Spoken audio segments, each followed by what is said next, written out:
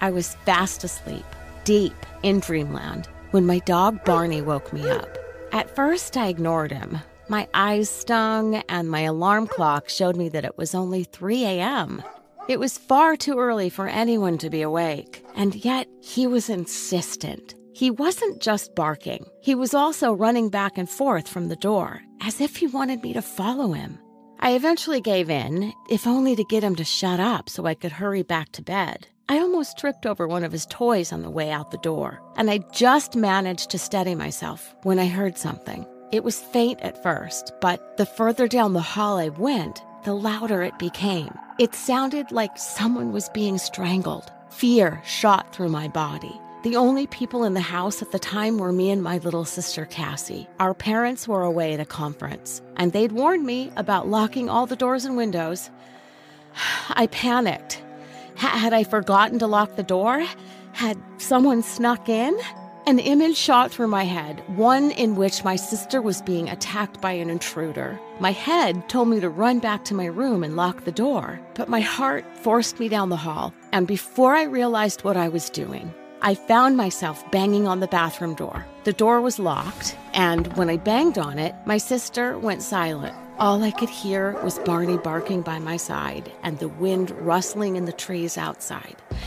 It was so spooky, and I had a bad feeling, like when you know something horrible is about to happen. "Let me in, Cassie. What's going on? Are you okay? If someone is hurting you, I'll call the police. I'll do it. I'll call them right now." My heart was thumping in my chest, and I waited for someone to reply. "Oh, please, don't let there be someone in there with her," I prayed. "Lola, go away. I'm fine. I just feel a bit sick. Please go back to bed," my sister replied. Then I heard her cry, like the crying that vibrates throughout your whole body before turning into a scream. No, I couldn't just leave her in there like that. Even if there was someone in there hurting her, I had to save her. She was my little sister. I took a few steps back and then ran towards the door, bashing it with my hip. It didn't budge. The doors in our house were old, but I knew that if I pushed it enough, it would open. I threw myself against it with all my weight, and suddenly the door burst open. I fell onto the ground, catching my fall with my hands. Well, there was no one in there with my sister. It was just her. I gasped. I couldn't believe what I was seeing. She was squatting on the floor, her face bright red, and then I looked up at her more closely, and that's when I saw it.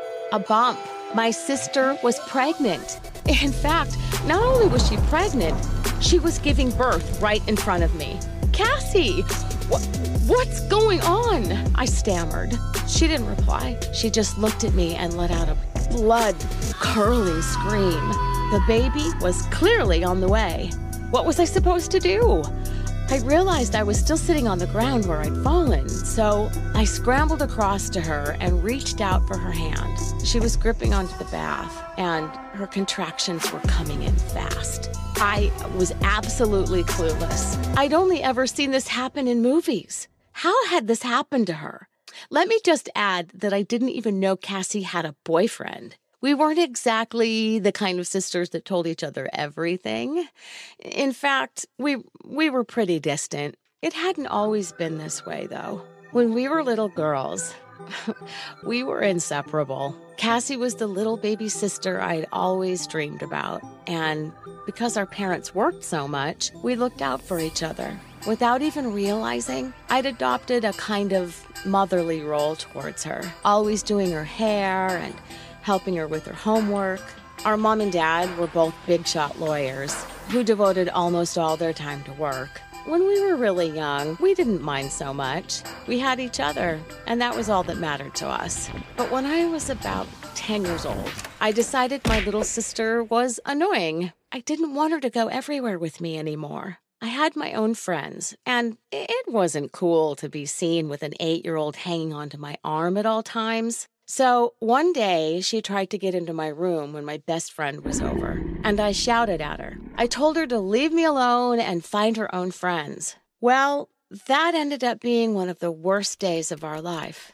Cassie ran away, and I felt completely irresponsible. We ended up finding her in a field later that evening, hiding behind a haystack. She was crying and shivering, saying she didn't want to come home unless our mom stopped working so much. I hadn't really thought about it up until then, just how much our parents worked.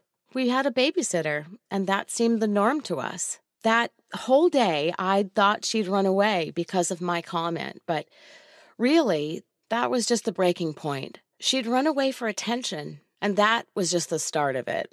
She pretty much went off the rails after that. She was caught smoking behind the science department at school when she was only 12. And then, when she was 14, she got suspended from school for cheating on an exam. She'd always been such a sweet kid, but even I could see that the amount our parents worked was affecting her. I mean, I felt it too, but for some reason, I just accepted it. And now, here we were. Cassie about to push out a baby. I knew it wasn't the right time to ask her how on earth she'd got herself into this situation, and why she'd kept it from us. Actually, how had I not noticed? Suddenly, I felt guilty. Had I been so caught up in my own world that I failed to notice she was pregnant? Honestly, who can hide a baby bump for 9 months? Seeing her here now, squatting on the floor like that, I realized she was massive, like a whale. I didn't want to leave her, but I had to get my phone. We needed to call an ambulance. When I got up to leave, she started crying and asked me to stay. She said she was scared and didn't want to be alone any longer. I told her the ambulance would be here in no time, and that's when she started bawling her eyes out, begging me not to call one. Was she joking? We needed a doctor here, ASAP. I got up to leave. I needed to make that call, but it was too late. She let out a scream that sent shivers up my spine, and that's when I realized the baby was on its way.